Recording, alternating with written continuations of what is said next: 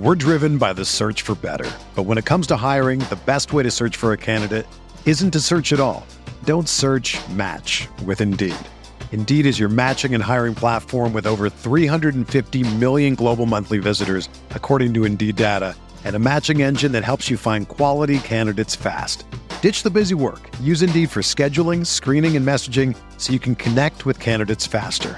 Leveraging over 140 million qualifications and preferences every day, Indeed's matching engine is constantly learning from your preferences, so the more you use Indeed, the better it gets. Join more than 3.5 million businesses worldwide that use Indeed to hire great talent fast. And listeners of this show will get a $75 sponsored job credit to get your jobs more visibility at Indeed.com/Blue Wire. Just go to Indeed.com/Blue Wire right now and support our show by saying that you heard about Indeed on this podcast. That's Indeed.com/Blue Wire. Terms and conditions apply. Need to hire? You need Indeed.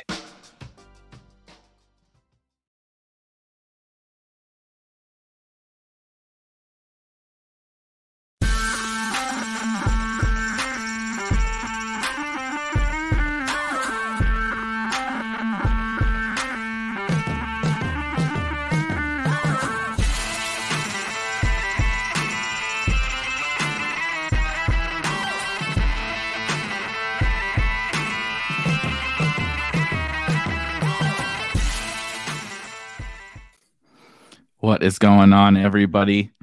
Matt is back. It is week 13. I cannot believe that we are on to week 13 already. Season's almost over, man. Oh my gosh, we're near the fantasy football playoffs for our season long and best ball bros. We're nearing the end of the regular season and into the actual NFL playoffs. It's crazy to think that we're almost here, but I guess, it is almost, we're closing in on Christmas. So I guess I should not be that surprised, but man, it feels like it has really flown by. I remember hopping on here week one and everything that we talked about in week one here on the show. And here, yeah, exactly. Don't get too happy here with the compliments. Dude, 2 weeks ago, you couldn't fix a tire, and last week you weren't here. Yeah, all I know is we're at a point now, based on where we were at in week one. We're now at a place where the Seahawks are going to the Rams as 8-point favorites. Yeah, it's crazy. We say this every year, and like every show I've done for the last 3 weeks, we say all these kinds of cliche things like, oh my gosh, the injuries this year, or oh my gosh, we didn't see this thing coming. I do feel like this year, because now we're kind of removed from the pandemic aspect, right? It was like those couple years where it was kind of largely pandemic related issues and stress and all that kind of stuff. Yeah. Weird. It was just weird. This is like, man, all these young players going down. The Super Bowl champions are basically shutting it down and tanking, even though they don't even have their draft pick. That is very weird. The Seahawks are really good, and no one on the planet thought that was going to happen. So I think Geno Smith is way better than Russell Wilson. That's what I was exactly about to say. Yeah, Geno and Russ flipped bodies and talents or whatever. Exactly. So, but we're to this point in the season where I think a lot of people would say, well, now we know, right? Now we know everything, but I actually think we start to get into like almost a second wave of chaos at this point in the season, right? We're having the Rams shut it down. Teams are having injuries. One I've been talking about on some other shows this week that we're not going to get to here, but like Tristan Wirfs going down for the Bucks is like something that people, these things pile up, man. And you get to Christian Darrisaw, right? You're getting all these different guys who are actually impactful to teams, games, totals, DFS. But it's like, we think we know all these teams by now, by week 13, but it's kind of this, like I said, this second wave almost of chaos. Well, the Bucks are 3.5-point favorites at home. 3.5. Saints win, lose by 3 and still cover. You would have thought a game or two that we'll talk about today, particularly maybe the last two that we're trying to decide between. We never would have thought that those would be in play as other than a narrative for one of them, I guess, as a game for us to talk about as a GPP game stack over the Bucks Saints. But we're like no one even said like, wait, do we need to talk about Bucks Saints? That's just like, throw that game in the garbage. The game's on Monday Night Football, guys. Oh, see, look at this. I'm clearly not prepared as the host, but anyway, on to the real meat and potatoes, the fun. Let's start with the game of the week, right? I don't think we can start this show with any other game besides Chiefs Bengals. There's a lot of fun games this week, I think, and we're going to talk about a bunch of them. I'm so happy to be on the show. That's why I want to be on the show this week. I was like, I'm going to be on the Stack Fest this week. This is a good week for be on the Stack Fest.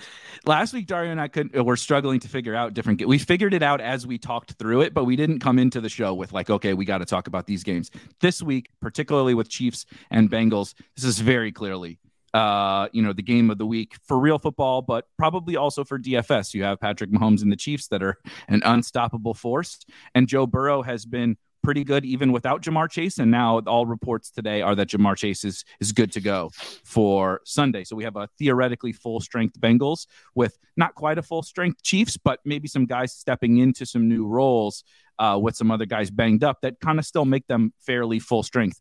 Dario, what's your first takeaway with this game, obviously from a DFS slant?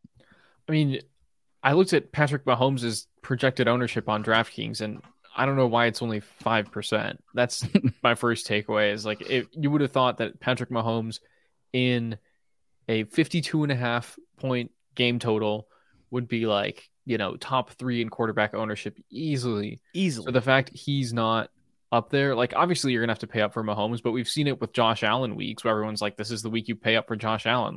It's without question. And I think that's because the Bengals defense has been pretty good. We probably all have that second half inability to move the ball on the Bengals in the AFC Championship game kind of present in our minds. But I think that it's still Patrick Mahomes, and Andy Reid's probably been scheming up for the Bengals defense the entire offseason. And I just think that if you can play him at low ownership, that just seems like too easy. It's a great call, Matt? Man. I mean, this is a great game. I know that some of these other games have high totals as well, right? Chargers, Raiders, we'll talk about that. That's over 50. And, of course, Lions, Jaguars over 50. But, I mean, this is the game, right? This is the game, right? It's partially a function of the defenses being so easy to score on is why we're so interested in, Jaguars, Lions, and the pace of play is fast and the defenses are soft. This is just about the quarterbacks. This is like Burrow, Mahomes. You don't have to worry about the defenses. You don't have to worry about anything. You just know Burrow and Mahomes are going to get it done. So if you want to stack them up and skew your entire portfolio toward Mahomes Burrow stacks, please do. Permission granted. So what about let's talk on the Chiefs side first, because it's the Bengals are not super straightforward, but more so I think than the Chiefs. If I click over to the flex, let me actually click off of the Bengals just for this exercise. Obviously, we have Travis Kelce. Not a ton that we have to say about Travis Kelce and possibly the shootout of the week at a tight end position that every day gets worse in fantasy. Even a guy that plays for the Bills, Dawson Knox, can't do anything. David Njoku is now out for the Browns. The position is a mess, and you have Travis Kelce here. But similar to the Patrick Mahomes thing, Dario is like, this is my priority stack of Mahomes is with Kelce, but we're going to run out of salary really fast if we're GMing Mahomes, Kelce teams, and then any Bengals, right? If you want Chase or you want Higgins or whatever, you really start to run out of salary. But is that still kind of where you really want to start is like Mahomes, Kelce? I think, yeah, you have to. Kelce has been just unstoppable this year. We've seen 3-touchdown game, a 4-touchdown game. The last thing you want to do is stack Mahomes, and then the entire offensive production goes through Kelce, and you're just toast because you didn't stack him with Kelce like everyone else did. Yeah, like the old 40-point game from the tight end that we got 2 weeks ago against the Chargers. But Matt, how are you kind of deciphering through then non-Kelce Chiefs? Right, I don't know if we have an injury report. Scantling down to 4.1K. Right. No. Wash, rinse, repeat for MVS. Yes, you don't have to sign me up. You don't have to. You don't have to sign you up. Yes. What about Sky Moore, guys? I definitely feel like Sky Moore. The problem with Marquez Valdez-Scantling, 3 consecutive weeks. Look at the snap share, 80%, 70%, 60%. And if you look it's at going down, and you look at the snap shares for Sky Moore, Dario, 25%, 37%, 45%. He's directly eating his lunch. See, here's one thing I will say. I still like both of them in tournaments. Being out there for 60% of pick one of them. They're out there for 50 to 60% at these prices. That's how you afford Mahomes. That's how you afford Mahomes, Kelsey, whatever. Pick Sky.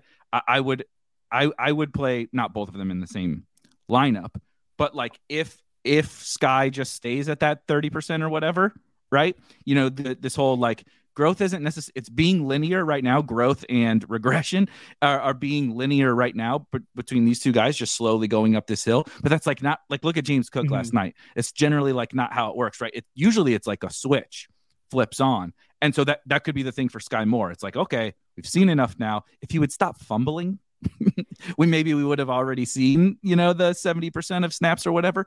But I think you could almost make a case, we're just spitballing here, like Mahomes making your Mahomes stacks have one of on DraftKings, have one of Sky or MVS in them, because I do kind of feel like it's, you know, it's not that one of them has to get there, but man, the opportunity at the price, whichever one that it is, if MVS fends him off and still gets his 70% of snaps or Sky takes over, are just could be keys to this slate in tournaments. Yeah. Mm-hmm. Yeah. I mean, Sky Moore, that's how you afford that stack, is you double stack with Mahomes with Sky Moore at only 3.1K. If I told you that, you know, a second round pick runs a 4.4, who's a dominant college player, is coming off 2 consecutive 6-target games where his snap share has been going up 10% every week, and he's still 3.1K, he'd be the punt play wide receiver that everyone's playing this week. Yeah, I can't. I mean, I think maybe the field will be catching on to this, but right now the projected ownership is basically nothing for Sky Moore, which is. I think everyone's going to catch on. People love the new shiny new toy, especially on the Chiefs and especially in this game. But if it's reasonable ownership, right? As long as it doesn't get out of hand, I think it's fine. I mean, we saw with Garrett Wilson last week, right? Everyone was like, "Oh, he's 4.3K or something like that, super cheap." Yep, and crazy chalky, and it's like he got there. And a lot of the times you'll see those guys.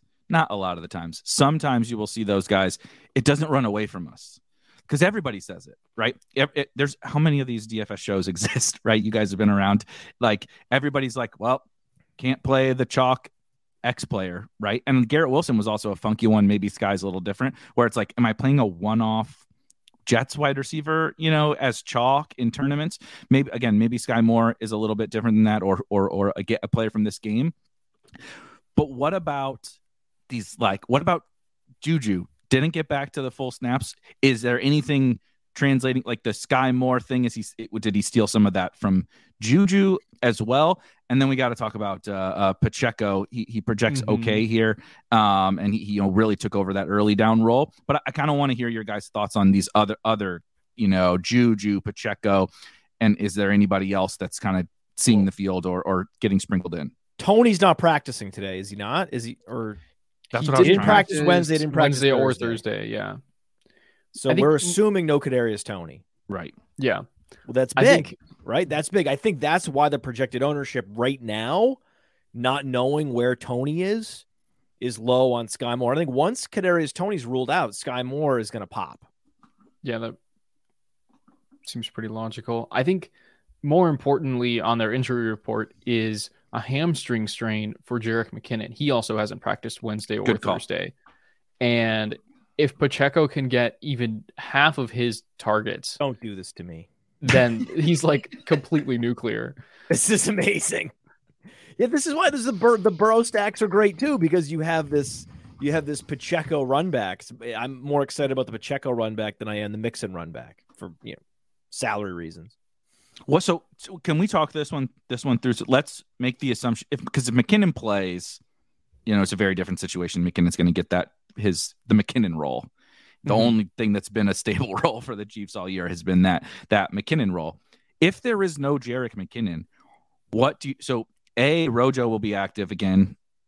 Are they calling up Melvin Gordon on a short week? How do you perceive that this backfield's going to work, right? Who's playing long down and distance and all that? Is Pacheco going to get that, or what are you thinking, Dario? I think they probably do call up Melvin Gordon. Like, he, joined the practice squad earlier this week, and I don't think it's a coincidence that they knew McKinnon was injured and Gordon was having more of a pass game role with the Broncos, which has been kind of interesting to see. But I do think that, like, they're starting to trust Isaiah Pacheco in the pass game. Like, he had one target last week, but if you watch that play, like, they motioned him into the slot and he ran a real route and they threw him a pass like 8 or 9 yards downfield. So I think that is pretty significant, as opposed to that having one target been a dump off. And then, I mean, his pass blocking grade per PFF has been the worst in the backfield. So I think that's the biggest thing with trusting Pacheco. But I think that he probably would still see an uptick in snaps with more like obvious run plays going to Rojo, kind of like last week where Rojo mixed in for a couple carries, and then maybe Melvin Gordon getting some like really long down and distance third downs. Like, like I said, even if Pacheco can get half of that work that was McKinnon's and then the other half goes to Gordon, that's huge for Pacheco's upside. What do you think? Talking about like a potential 70% snap share, because his snap share last week was 55%. 2 weeks ago against Jacksonville, it was 60%. So you shave off, 60% or 30% of these snaps that we're getting to McKinnon every week, if not 50%, depending on the game script.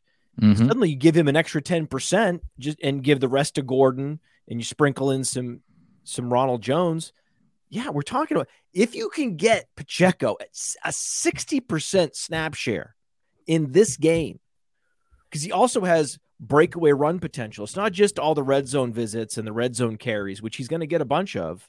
It's these breakaway runs that we have not seen yet that we are going to see. He only has 2 touchdowns on the year. And we saw what can happen again each of these last 2 weeks. I try to pull up his game log. If you just get kind of the combination of these two things and tack on that 10-20% that you guys are talking about, right? Just think about it with rough basic 10% math, right? So he runs for 100 yards, doesn't have the Stone breakaway game or the Stone, breakaway 60-yard touchdown, but 5.1 yards per carry, 7.1 yards per carry in those 2 games ago and 3 games ago. Right. So the efficiency on the ground, despite not all the snaps, was there. Then last week we lose the efficiency on the ground against the Rams, but we get the goal line touchdown. It's like, so when it comes together and we tack on those, 10-20%, whatever extra boost, you're talking 25 plus fantasy points. Yes. You know what I mean? And that's pretty good at 5.7K, I would say. Yeah, less than Cordarrelle Patterson, less than Dameon Pierce, less than Samaje Perine on DraftKings still. And the game environment is pristine. Like, it doesn't get any better than a 52.5 game total with 2 elite quarterbacks. I mean, the only thing could be better is if it was, at Kansas City. That's it. If it was at Kansas City, it'd be a little bit better for Pacheco, but that's it. Still likely that the Chiefs have a lead. They're 2.5 point favorites. And they're just the Chiefs. It's not like they're going to get the doors blown off them. There are no game scripts in Chiefs games, really, outside of super, super, super outliers where it's not close enough. Like there's a reason why Jerick McKinnon never gets to like 80% of snaps, even in, shootout games. It's because they never fall behind by that much. Like the early down backs are never scripted out in the Chiefs because they have freaking Patrick Mahomes as their quarterback. He keeps up with the opposition. That opposition is now who I want to get to for at least a few minutes with the Bengals. Yeah, it's crazy, right? To think about Mahomes and Burrow. In terms of real football, they seem equivalent.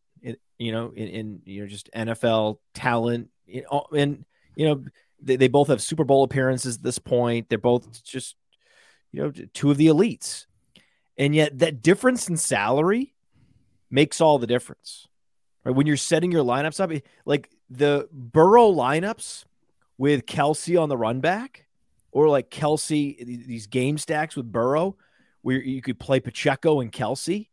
it's a lot easier to make your lineup look a lot better with Burrow on top as opposed to Mahomes. It's so the lineups are so much better. It doesn't even make logical sense given, okay, there's like whatever it is, a 1,300 difference.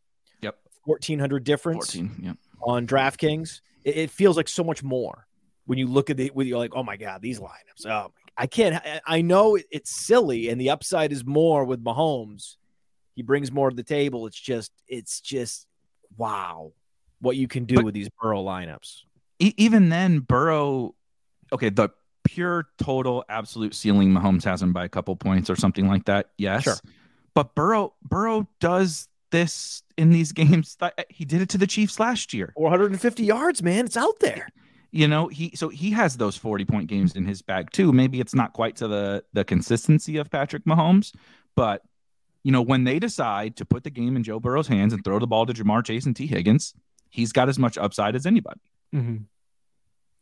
So what do you think about between the two of these guys, Dario? And then you got to tell me what to do with Chase, Higgins, Boyd, Hurst, Mixon, because I have strong convictions on the Chiefs, and I think we all generally agree over there. The Bengals, I have no idea what to do with.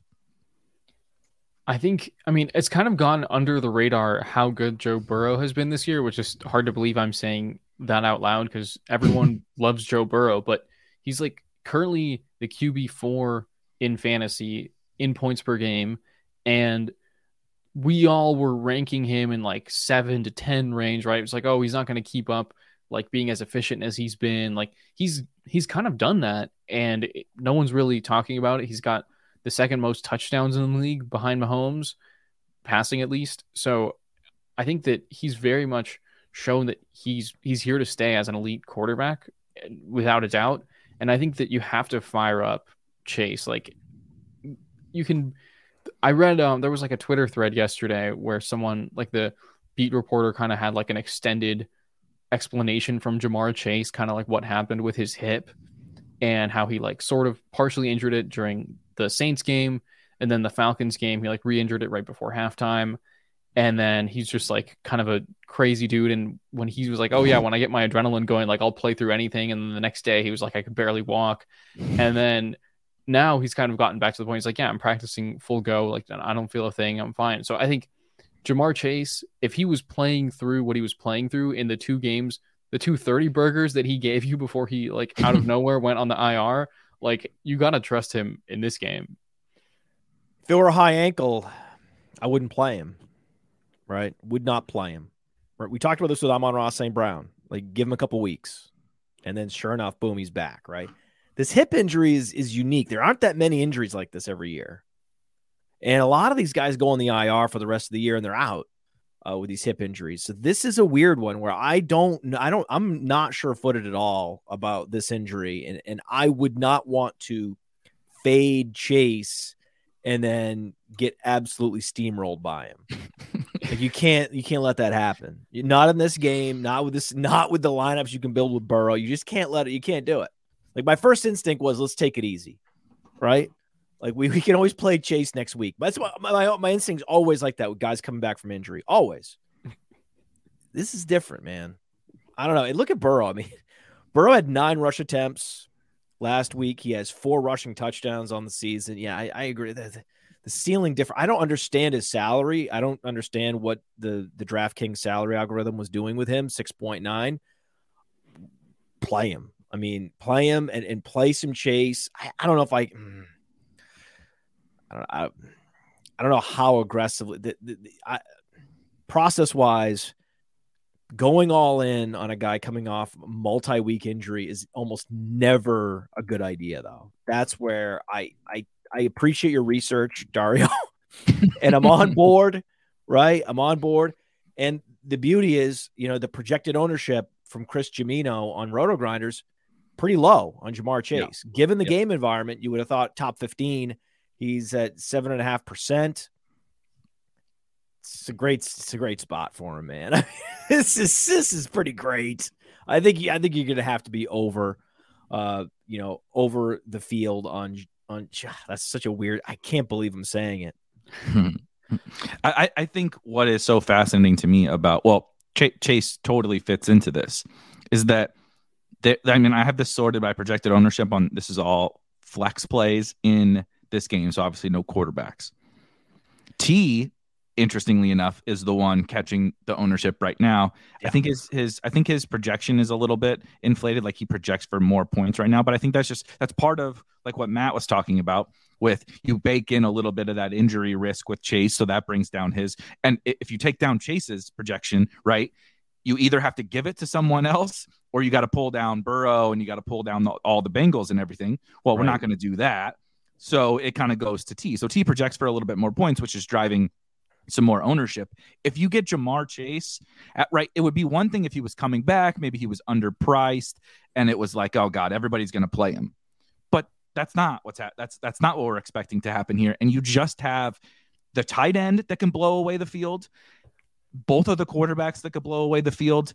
And to me, mostly just Ja'Marr Chase that can blow away the field at wide receiver. But then you also have those punt wide receivers on the Chiefs side, or Pacheco, who's also cheap at running back. It just like fits together so well. It fits really well. Everything that you want in like the stack, you know what I mean? We talk about this. We've talked about this with like Lamar stacks, maybe more so when they had Bateman, right? Dolphins and all that kind of stuff. It was always just like, well, all you need is the tight end, in this game, the best tight end in the NFL to do his thing.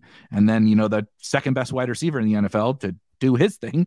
And it's two superstar quarterbacks. It's like, it just blends together so well. It does. Dario, you take your Chase stacks, your Higgins stacks. You could play Kelsey on the run back with Pacheco. Like you said, it fits together so well. There are inexpensive running back options available to make these lineups work. Zonovan Knight. I'm still skeptical about Travis Etienne. So you have JaMychal Hasty potentially. So there's Sky Moore at 3. There's plenty of salary savings out there this week to make these lineups work. Just chef's kiss. Can Dario, can you walk me through? We got schoolfortechnicalanalysis.com in the chat, which is an impressive YouTube name, but is in on T, is diving back in on T. If you had to kind of break down what you want to do kind of amongst those Bengals skill guys to kind of wrap this game up, how are you deciphering? How are you prioritizing Chase T? Is there any Boyd, any Hurst in non-Kelsey lineups, Mixon, or is it just a little bit more Chase for you? I think that I'll probably want to be like ahead of the field on Chase, a little bit like kind of pretty close to even in exposure to them, maybe a slight edge to Higgins, but kind of be below the field on Higgins, ahead of the field on Chase, which you can still end up with more Higgins. Higgins has been absolutely balling this year. Like, I'm not opposed to buying on him right now. And then I think that Tyler Boyd, interestingly, has kind of been a bit of a no-show the last couple of weeks in this Bengals offense, but I think that a lot of that has been because defenses haven't had to worry about Ja'Marr Chase. So there's definitely some room for him to kind of come back onto the scene in a big way, or at least like see more than 4 targets like he saw last week. In Chase's absence, doesn't this just feel so Boyd? I was just gonna say, doesn't it? Isn't it really?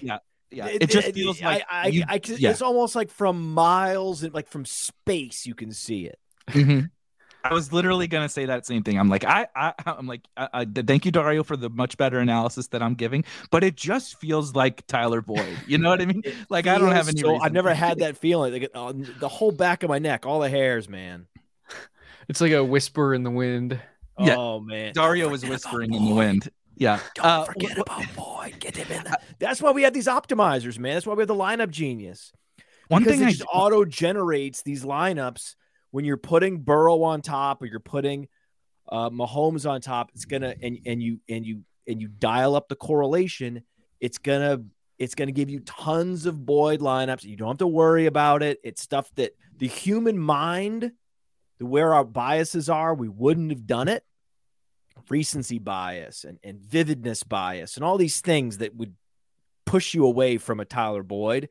The algorithm will push him into lineups and give you plenty in your portfolio. That's the beauty of it.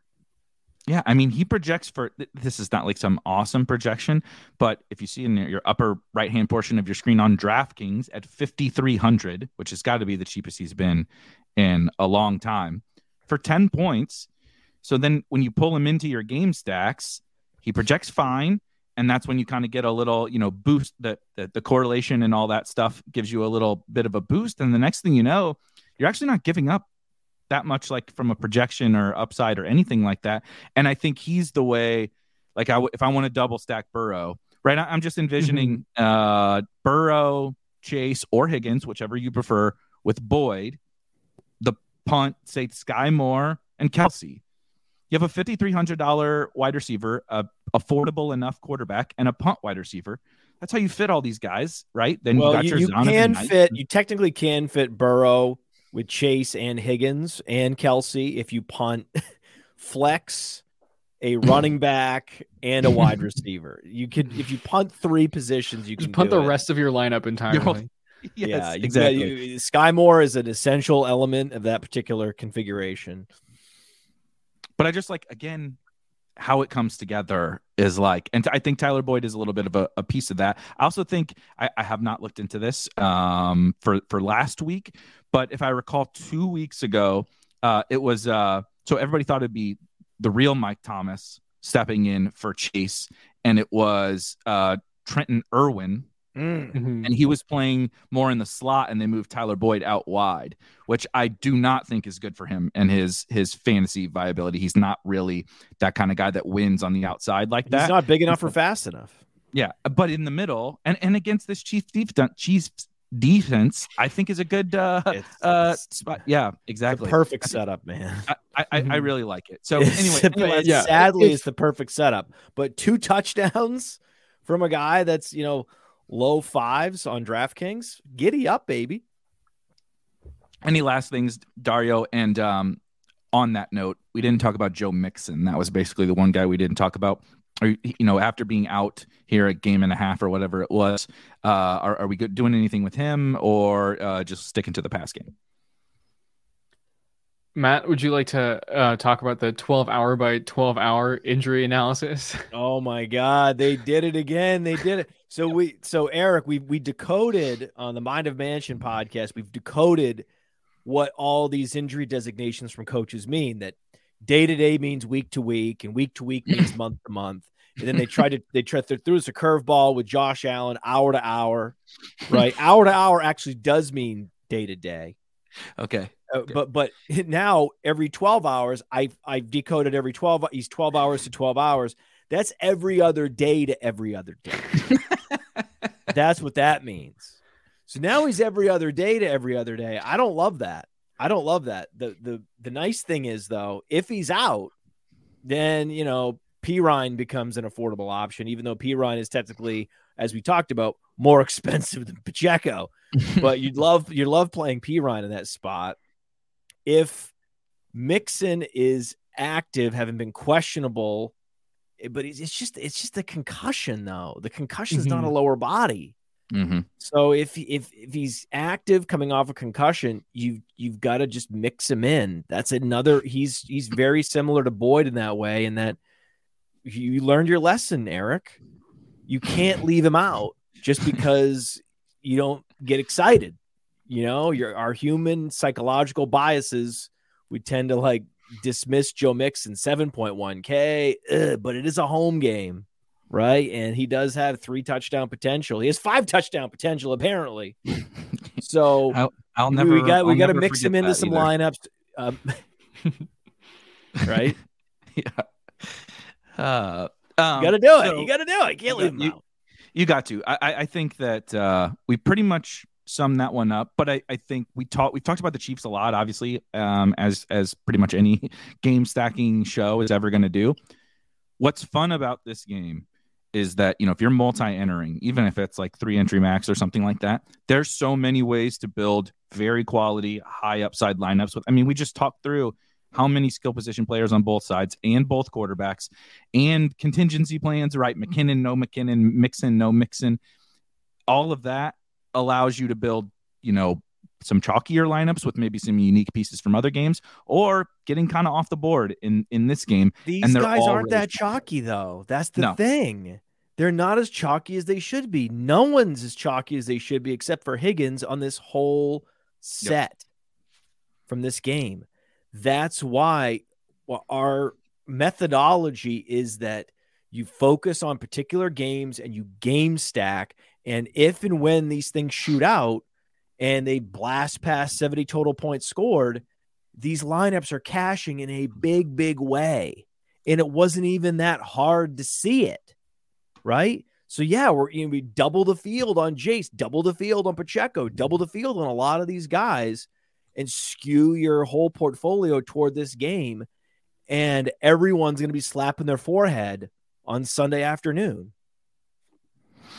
The opposite of kind of that game from what you were talking about with and the ownership side of things, but I get it, is Jags and Lions. And this was, I like how you mentioned earlier, Matt, that like the Chiefs Bengals is like two juggernaut offenses, crazy high upside offenses. But the reason, there's a little bit of pricing, of course, in DFS, but the defenses are respectable, right? They're not great, but they're respectable. Both of these defenses stink. And everybody's been playing guys against these two defenses, particularly the Lions for like 5 years, but they're both of these defenses all year. And it's fairly condensed, particularly on the Detroit side, at least in the passing game. But that it stuck with me when you said that. It's like, and then you pile on that ownership fact that you were saying, and it's like, of course I like this game. I see all the reason why people like this game, but everyone is playing the guys from this game, and it's not necessarily because the offenses are so awesome that we expect a complete or another shootout. It's just the defenses stink, and so I like these guys. But I thought that was really well said, that it's like all the ownership is going to the game where it's just because the defenses are bad, as opposed to going to the game where it's like one of the best quarterbacks of all time and one of the best young quarterbacks and one of the best young wide receivers and the best tight end of all time, right? Instead of going to that game, we're going to like Zay Jones, who I like Zay Jones. Fine. I never saw myself as like a common sense football guy, but that's my role on the show. I've never had that role. I love it. It's a great role to have. And I've had really good success this year in this role. And yeah, this is a trap game. This is a classic trap game where you're playing it for all the reasons that are secondary reasons. When you're stacking secondary reasons up and then you're getting to projections that are really friendly, it's a little bit dangerous. Where the other game, Chiefs Bengals, is so fundamental, right? It's so fundamentally juicy. This is very tricky. When I looked up and I saw how chalky Amon-Ra St. Brown was, that he was going to be the highest owned wide receiver on both platforms, over 7K in salary on both platforms, I had a little pause. I was like, okay, I see what's happening. Like that was all I needed to see this afternoon. I looked at it, I was like, okay, I see how things are playing out. We probably can't be as aggressive on this game, whereas we normally would be. And, we haven't played any Trevor Lawrence at all. Have we talked about Trevor Lawrence at all on the show ever? I don't know. We don't play Trevor Lawrence. He's been a trap all year. Trevor Lawrence has been a giant trap. But now, yes, you're playing some Trevor Lawrence this week. This is the week. I mean, everything is dictating you play some Trevor Lawrence this week. But I bet you there's some people that are going to go crazy playing Trevor Lawrence. And I'm not saying go crazy. Oh, he's the highest projected owned quarterback by a good clip, actually. He finally gave you the week, right? You finally gave you the week last week against Baltimore, right? You've been waiting for how long for that week, right? Well, okay. Green light to start playing him a little bit. This was the Kyle Pitts rule with him. Remember? let him prove it, and then you can start playing him. He proved it. Now we can start playing him. But I'm not saying play him more than the field. I say maybe if we're doubling the field on some of these Bengals and Chiefs, I say maybe half the field on some of these Lions and Jaguars, just as, back of the napkin rule of thumb. Mm-hmm. What is your kind of overarching thoughts about this game, Dario? And on piggybacking on the Lawrence thing, it's always fascinating to me, these situations where Lawrence is projected to be our highest owned quarterback, and Travis Etienne is also going to be a very highly owned running back, And it's If like he people don't plays. really do that if he plays, of course, but people don't really do that thing, right? They don't really do Lawrence plus ETN. And so do they steal ownership from each other? Let's assume ETN plays. We can cover the other scenario at the end. Let's assume ETN plays. How do you view both of them? And then just kind of, again, your overarching thoughts on this game. I do think that, Trevor Lawrence kind of proved himself last week. He put together like a pretty good game-winning drive, made a lot of great throws. I think a lot of people who have been strongly in the Trevor Lawrence camp pointed to that game and said he's finally arrived, which, I mean, taking a year and a half for the number 1 overall pick is not ideal, but put that aside. He's like, this is obviously the matchup you want to play him in, but I do think if he's incredibly chalky, Christian Kirk and Zay Jones are both incredibly chalky. Like there's if you're stacking Lawrence, the like way too obvious way to play this game is double stack him with Kirk and Jones and then bring it back with Amon-Ra. And then if you're not playing Lawrence in your lineups, like every optimizer on earth is going to have Travis Etienne in it because his salary has just plummeted, even though he's, still going to be a stud. But we also do think that there are some concerns with Etienne's workload this week. So I don't know. Yeah, I think this is, I'm with Matt here. This game is kind of screaming trap to me, like the Star Wars meme guy. I mean, there should be like a skull rating next to some of these games, man. Honestly, like skull and crossbones. Yeah, I think the hard part for me with this game actually is probably ETN, because if using Matt's kind of injury rule from before, if he was healthy and he'd been humming along like he was doing and he was 6,400 against the Lions, no health concerns, I would be like, okay, like I like to be contrarian. I'm not fading that. But now we do have this uncertainty, right? You tell me what to project him for workload wise, because I don't have any idea. It could be a DeAndre Swift situation, or he could be back to 80, 90%. I have way no too idea. scary, man, for him to be this chalky. It's way too scary. He hurt his foot. He was out for the year with a foot injury last year. They have nothing to play for. What are we talking about? JaMychal Hasty just had 5 catches. Travis Etienne's never had more than 3. What are we talking about, man?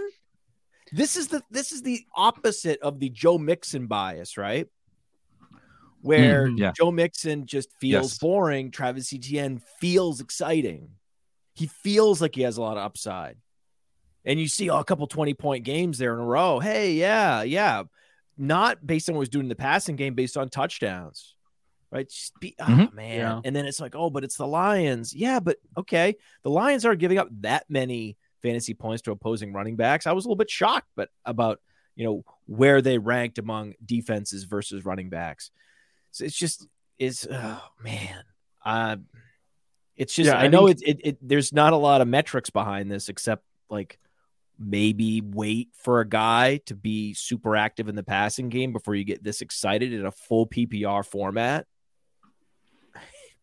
Yeah, I think that's a great point, that his game this season has been built on his rushing efficiency, right? We saw in like the London game against the Broncos, he was just breaking off 10-yard runs every time he got the ball.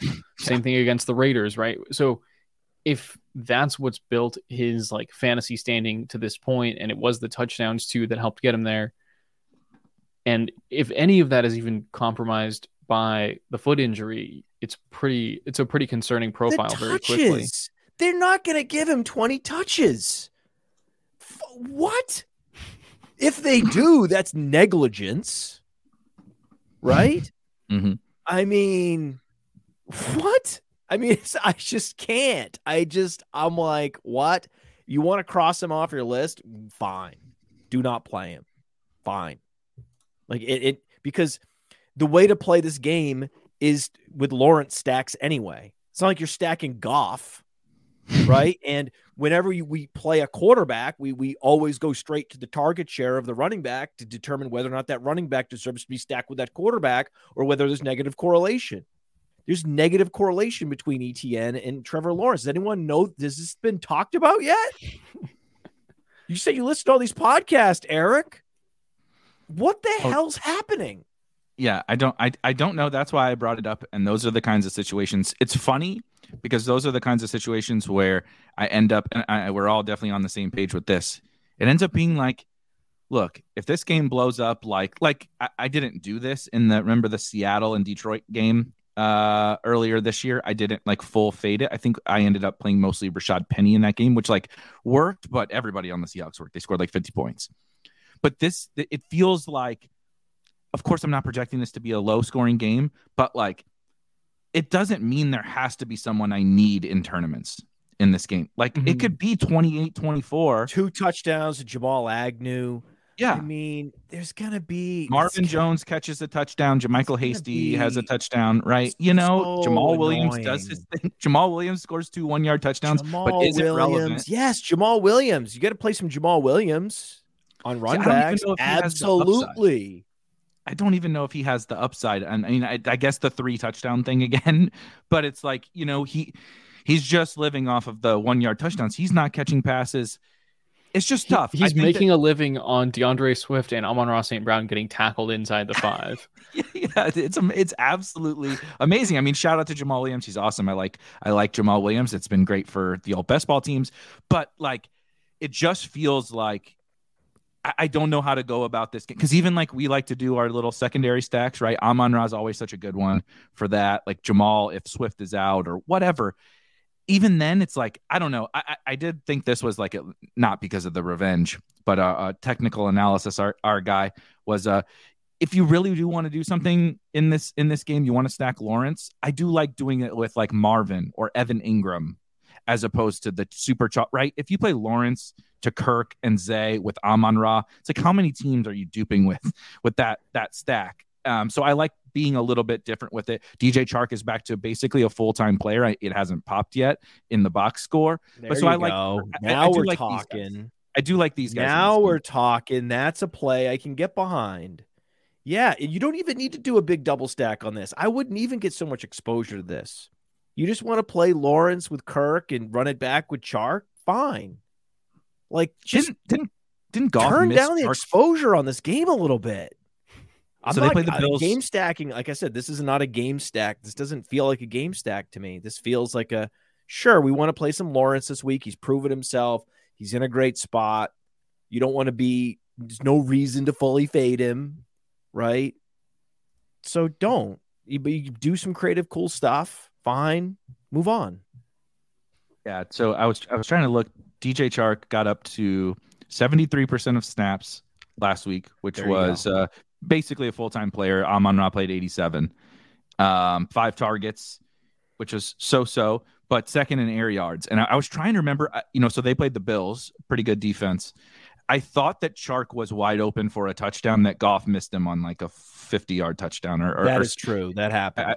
I believe so. I couldn't remember. It was a little early and it was Thanksgiving, but I was pretty sure that happened. And so I think we talked about all the guys we don't really like as much as the field here, but I think DJ Chark would be the guy that, like, if I'm going to flag plant somebody in this game for tournaments, I think it would be him. There you go. Yeah. And Christian Kirk is getting the air yards, right? Yeah. Christian Kirk is getting the target share. Christian Kirk is the clear number 1 there. I mean, he's technically not a true number 1, but he's not that expensive. It's an amazing smash spot. Like, I understand why he's so chalky, but he's not as chalky as Amon-Ra St. Brown. So, play some Kirk. Sure. Yeah. It's kind of the same as Matt said, Dario said, as we've said about a lot of, like, there's no reason, like you said, to full fade this game across all your lineups or whatever. But I think we made it fairly clear about our feelings about Chiefs Bengals, and then kind of comparing the two when you use ownership, when you factor in ownership and everything. It's just, maybe find your way to some DJ Chark, right? Some of these other guys, and mix and match through your Amon-Ra's and Kirks and Zays and Lawrence stacks or whatever, but don't go crazy overboard. A game I'm pretty interested in hearing you guys' take on that is much more close to rivaling the Chiefs game for me is Chargers and Raiders. Thank you. And that is, again, very similarly to what we talked about with, like, why are we playing these guys? It's not just because of, it's the Lions defense, right? I never want to say I'm playing this guy and start with that Lions defense matchup. I want to start with something about that player or that offense. And both of these offenses have that. Not necessarily Derek Carr. He's fine. But Davante Adams, that dude, pretty good. Foster Moreau finally came through last week. Dario, shout out to us for finally chasing we the told Foster. people to stick through it for one more week, and he delivered. Finally delivered. Big touchdown. Davante didn't go, totally crazy, but I don't think that matters here. He can do that in this spot. And the Chargers are going to be, I believe, again, right, without Mike Williams. And so you have Keenan Allen, Josh Palmer, DeAndre Carter popped last week. A lot of fun pieces in to my play absence. In this game. Yes. It was fun. Had Moreau and DeAndre Carter on the afternoon slate and nearly shipped everything until the Josh Jacobs overtime touchdown buried me. But it was a very fun brand moment of Foster Moreau coming through and DeAndre Carter coming through for some money. But anyway, Matt, kick this one off because I think this one is kind of like it's definitely not Chiefs Bengals, but it feels a little bit more fun for tournaments for me than maybe our so much better of a game to play than the last game we just talked about. I love it. What a gift this week.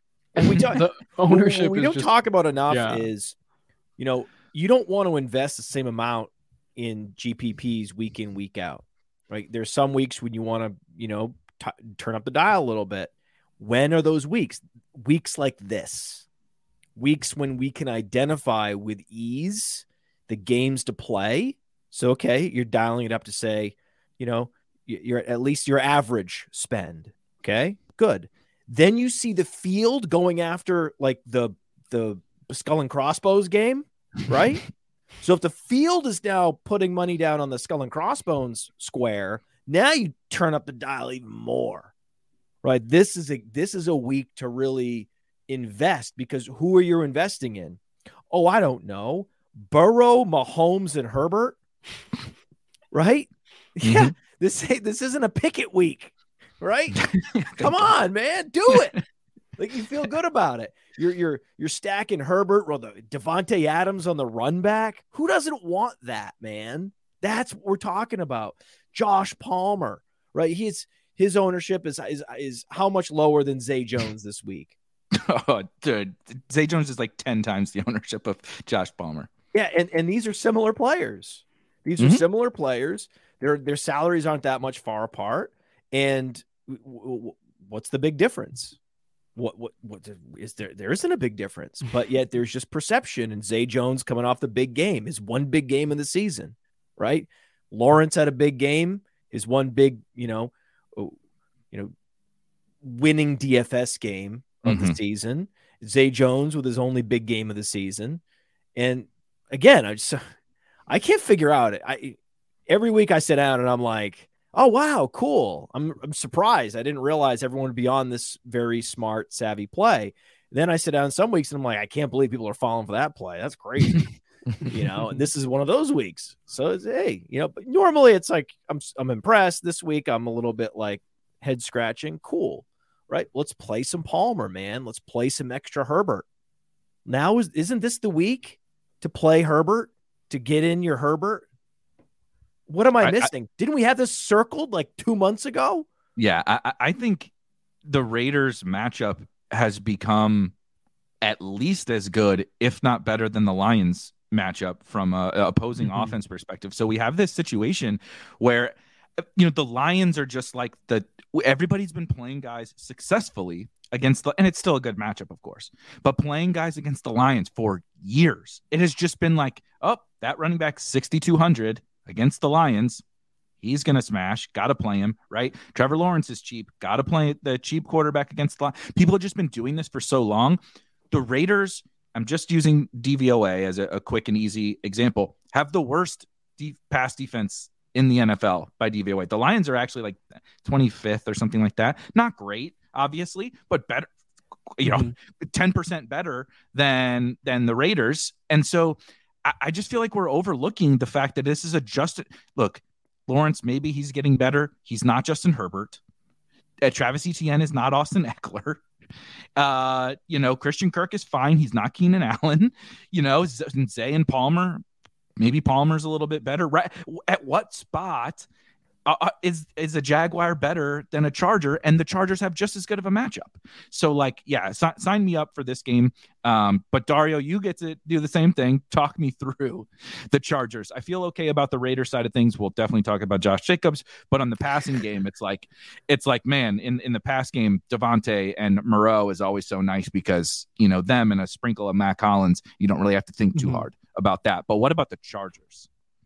Well, I think, first of all, I wanted to point out that Matt, this, like you said, these teams played each other in week 1, and Matt couldn't help but notice that like the Chargers defense choked out the Raiders offense, and we didn't get a shootout game like we hoped to.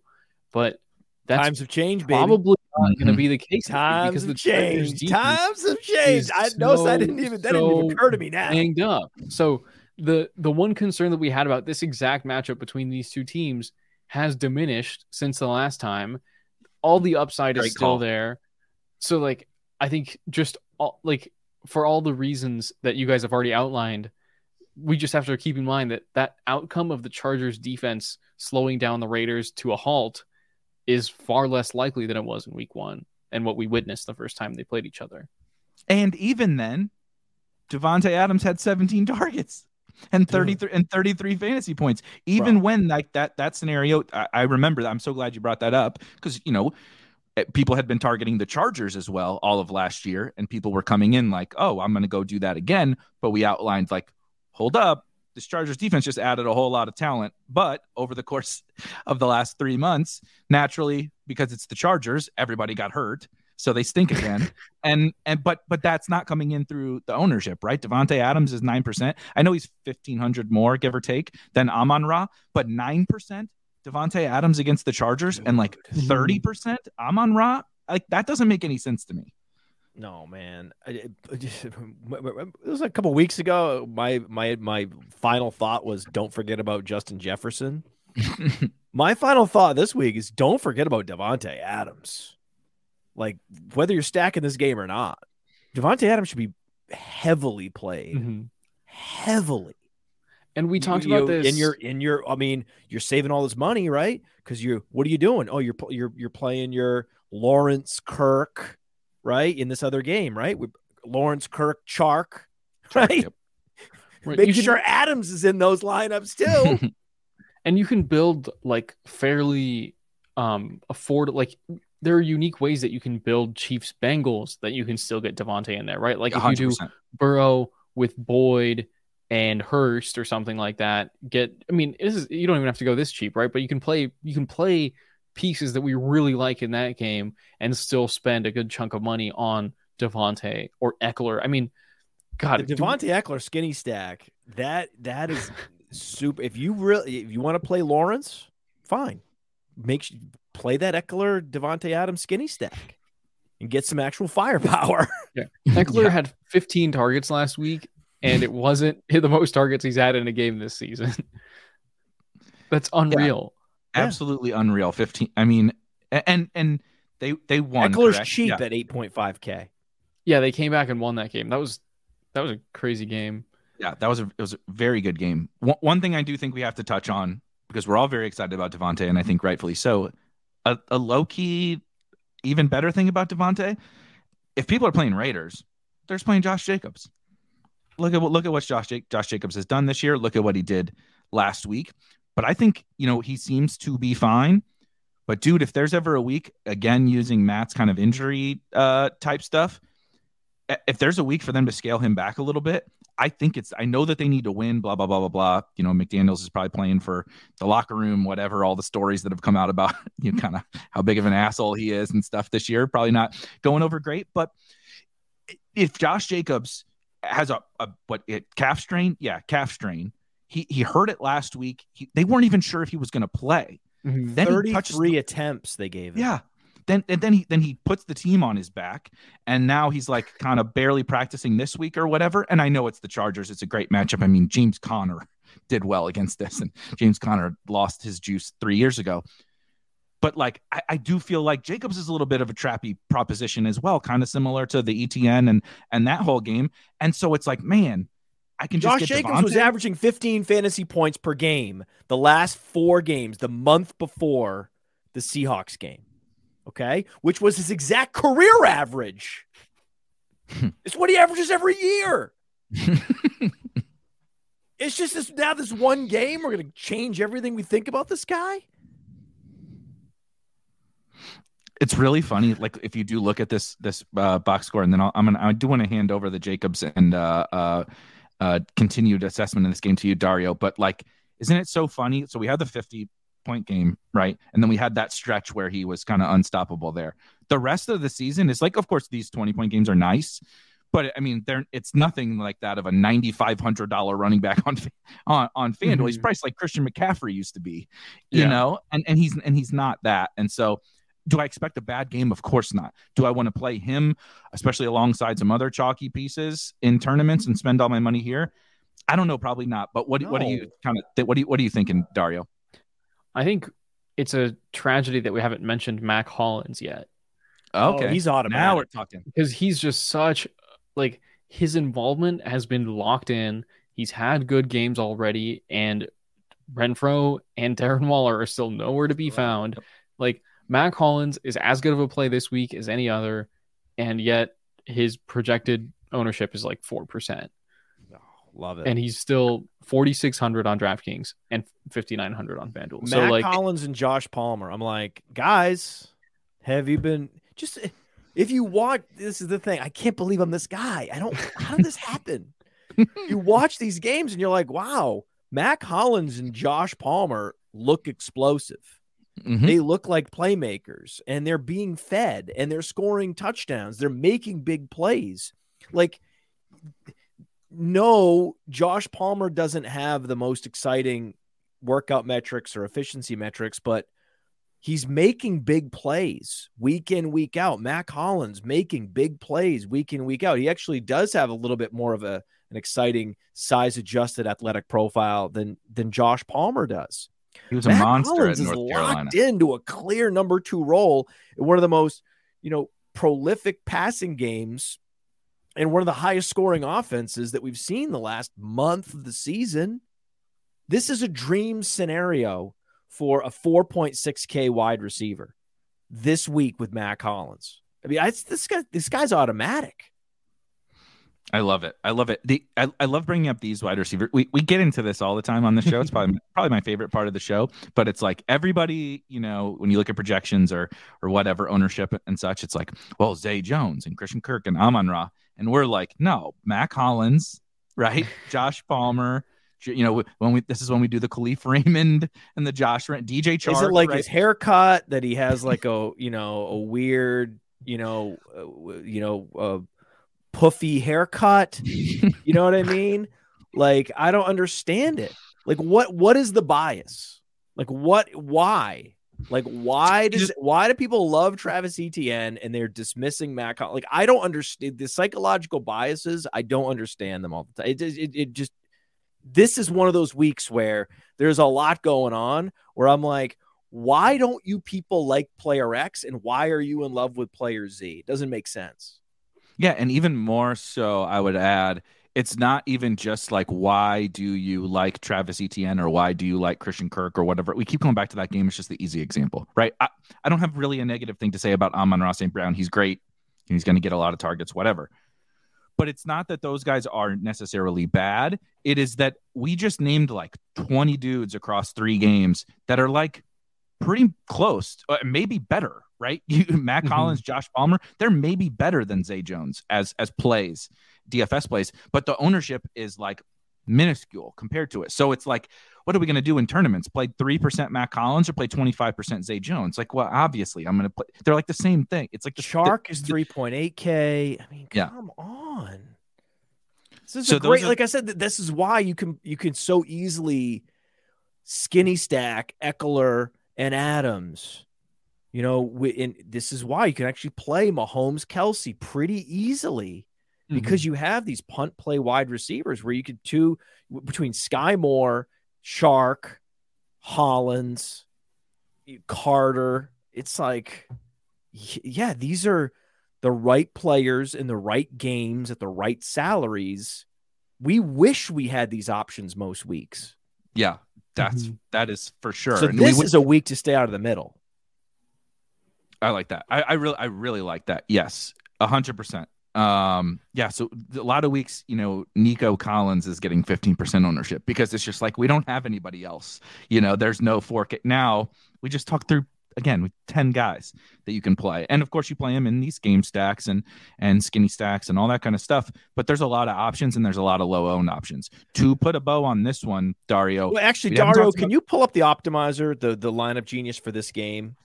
Just put in create a Herbert lineup real quick. Can you do that? Yeah, I unfortunately my Chrome is acting up, but let me just I'll run through it real quick on the side here.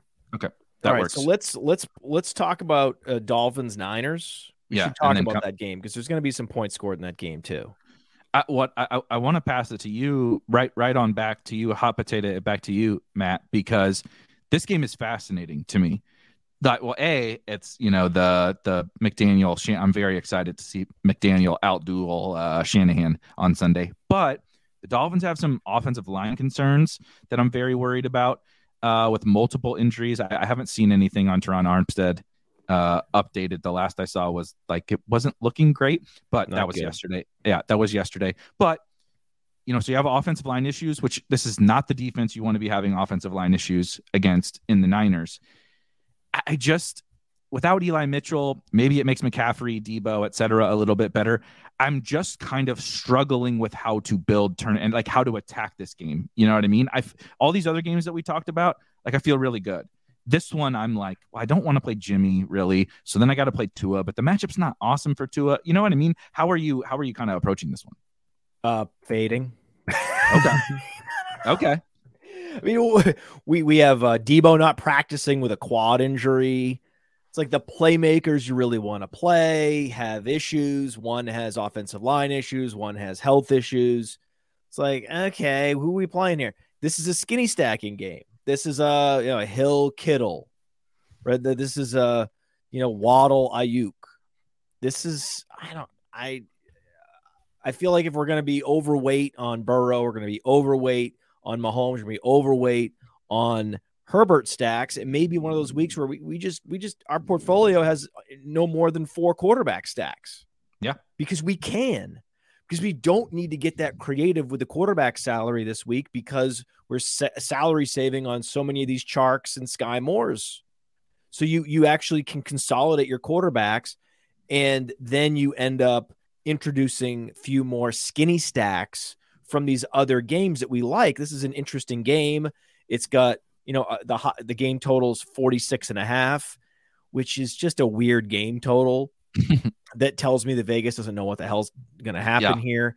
I worry that it's at San Francisco, that with offensive line issues against this 49ers front seven, Tua, the nice thing about Tua is he's been getting the ball out fast anyway.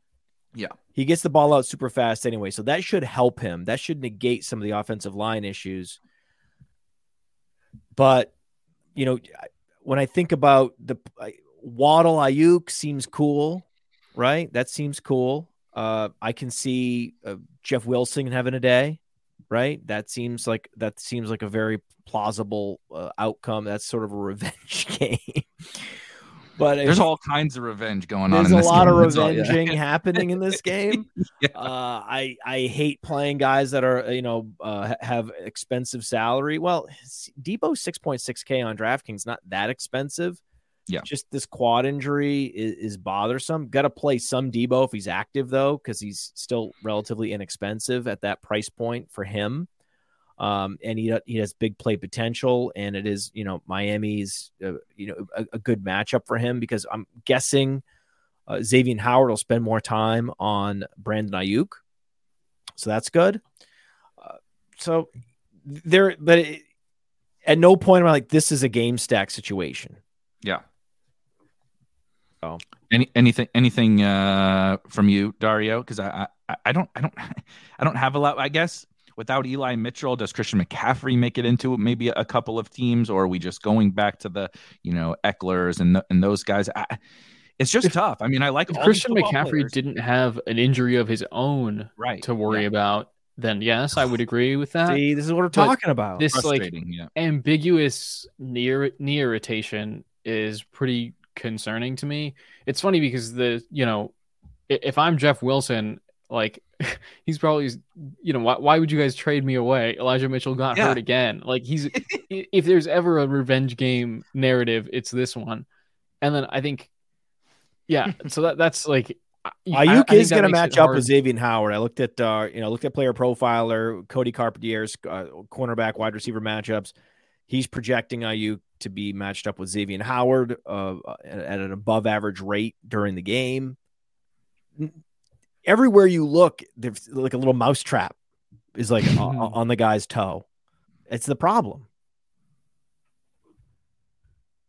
Dario, do we want to discuss this any further? Do we want to go through you ran some Herbert stacks through the optimizer, right? I think that's more fun to talk about than this. Yeah, I'm trying to.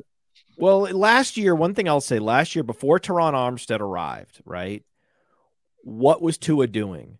3-step drop, get it out quick to Waddle. Yep. So that's what he was doing last year with no Armstead, with no pass protection.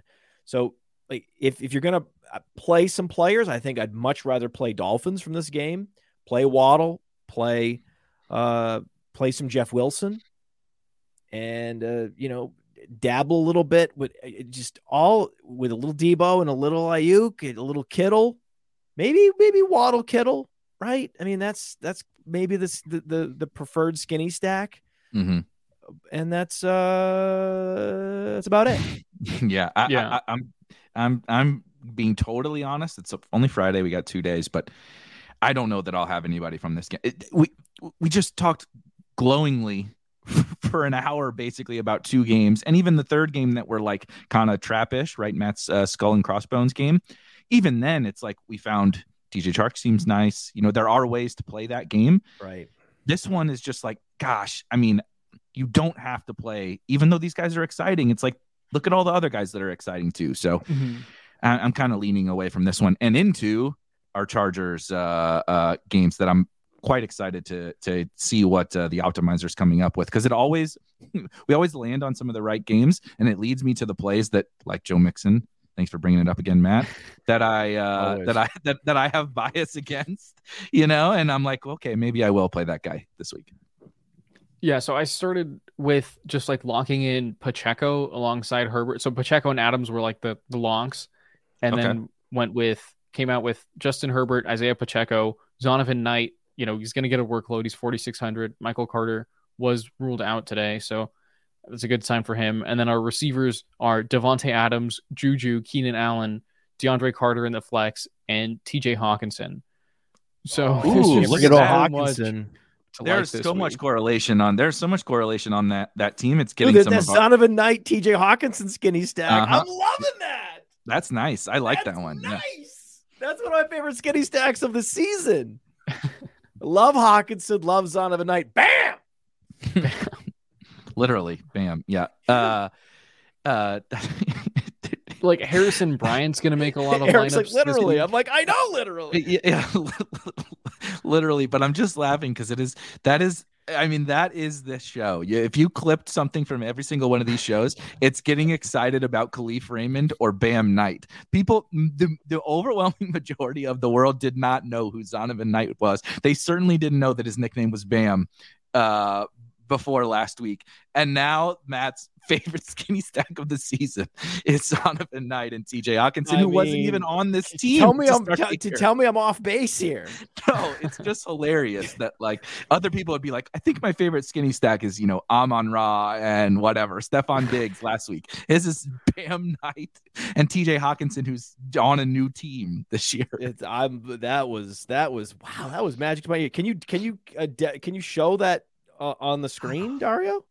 I have to exit the. Oh, are you? We don't want to lose them. I got it. Well, we'll. I'm imagining it in the lineup genius in my head on this way. People Profiler. Can't screenshot and dupe us. Give us one more. Give us one more. All right, plug this in there, Eric. It's Justin Herbert with Pacheco and Dalvin Cook as the running backs. Justin Herbert with. Let me go to all here. Pacheco. Let's sort by salary. I love that you pinned Pacheco. That was good. Pacheco, and who was the other running back? Dalvin Cook made it in here. Oh, so Dalvin, happy. that's interesting. I'm telling you, the lineup genius likes this. This is the last game to talk about. And then Vikings Jets. Devontae Adams, Josh Palmer, Keenan Allen, all three of our receivers around this game. Nice. And then Harrison Bryant is the tight end. And then the optimizer just loves Nico Collins, but at the Brandon same Cook price just point, got ruled out, by the way.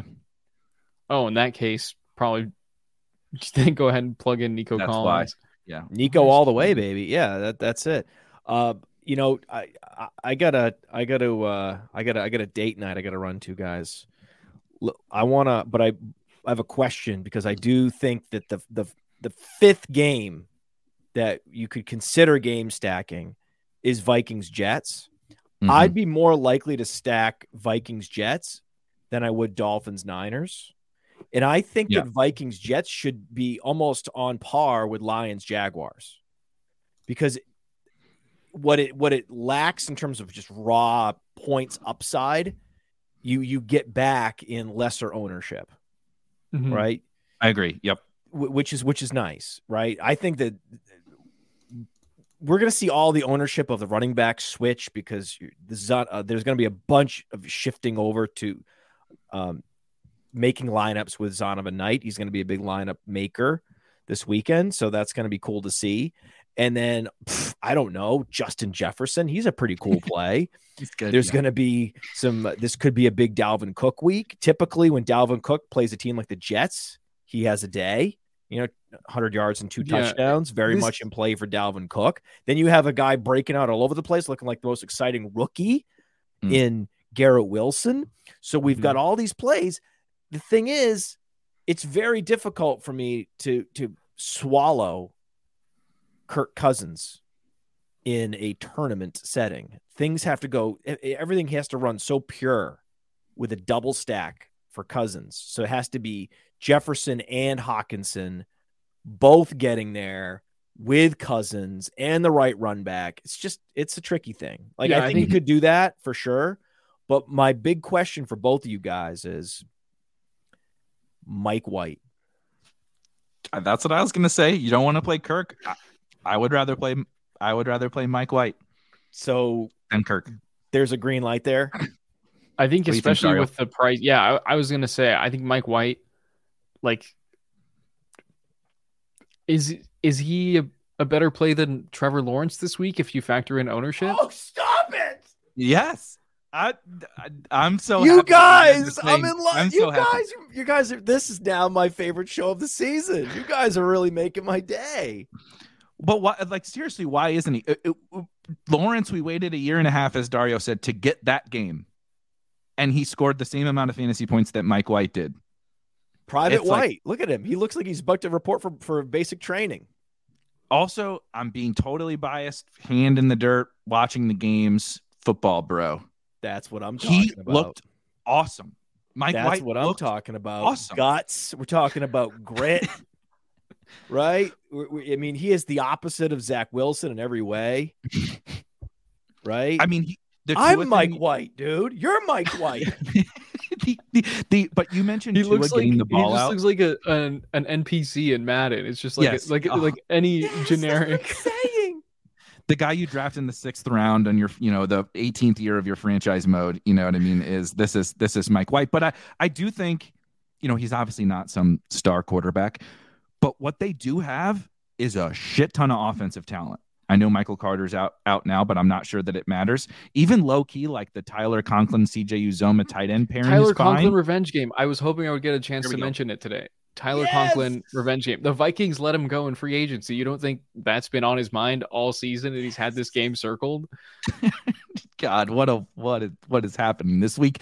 But I mean, I kind of like Tyler Conklin. Like, if you want to double stack Mike White with Garrett Wilson and Tyler Conklin, get you a little Justin Jefferson on the bring back. Why is that not as good of a stack as some of these other ones? I do think, anyway, being serious for 2 seconds, just the difference, like that Matt said, from Zach Wilson to Mike White. Just the guy who he just gets the ball out and he's not trying to win the game with his arm like Zach Wilson does on every single throw. He's just like, dude, I have Garrett Wilson and Elijah Moore and now Corey Davis is back and Tyler Conklin and decent running backs, right? I'm just going to throw it to them.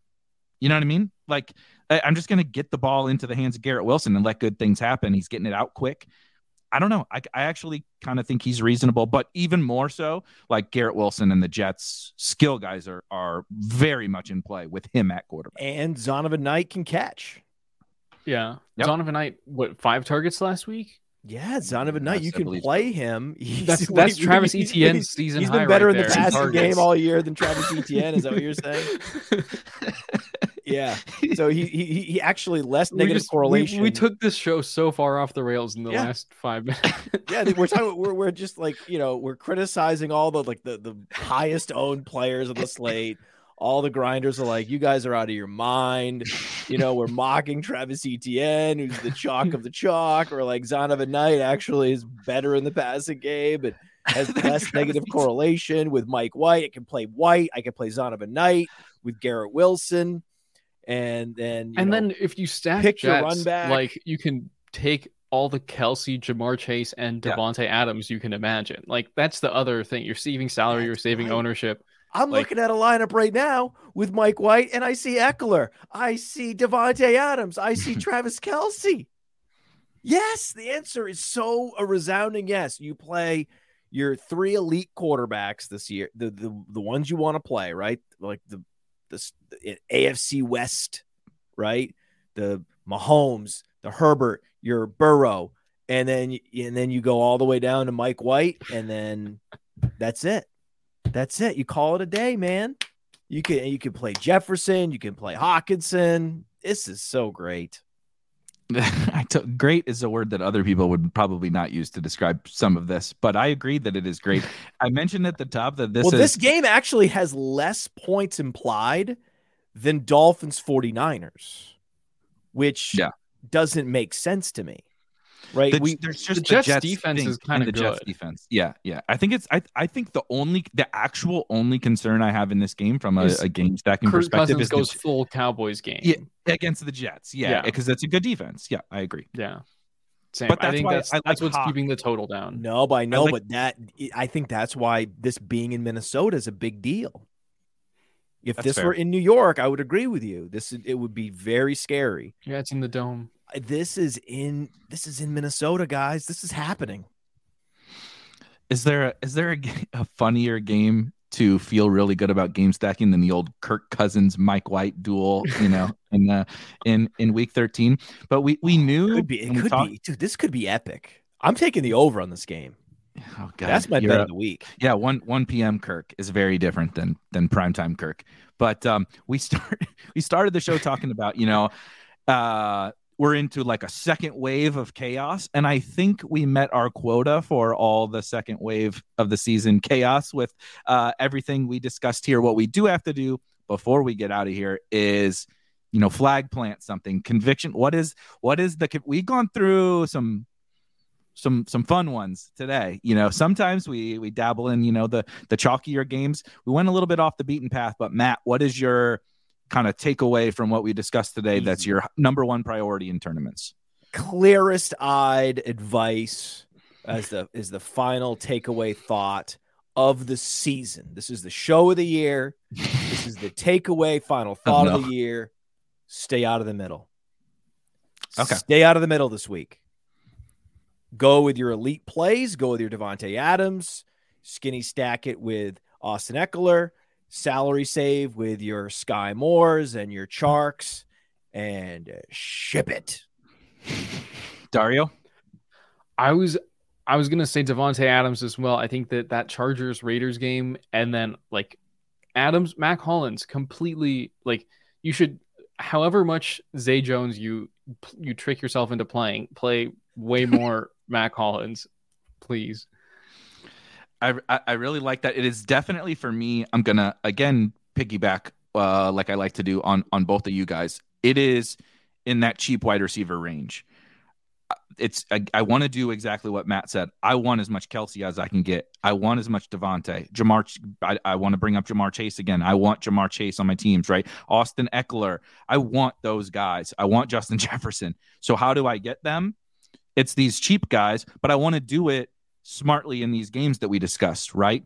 DeAndre Carter on my in my Chargers Raiders game stacks, right? DJ Chark. If I do have, right, if I did trick myself into playing Zay Jones, or, so if I need a punt tight end and I go to Evan Ingram instead, now let's use DJ Chark as my salary filler at the wide receiver position. There's so many of those guys. Nico Collins, we talked about. You want to play Nick Chubb, as a technical analysis is calling the Chubb 203 game, which I don't even think is really that crazy. You want to spend up for Nick Chubb. Again, there's your stars and scrubs thing. Mm-hmm. Go get Nick Chubb, use Nico Collins on the other side. There's all these cheap wide receivers that are like legit good plays. This isn't dumpster diving for Braxton Berrios, on the Jets when everybody else is out. This is dumpster diving for really actual guys that can put up 25 plus fantasy points. So stars and scrubs, go get your Matt Collins and DJ Charks and DeAndre Carters of the world,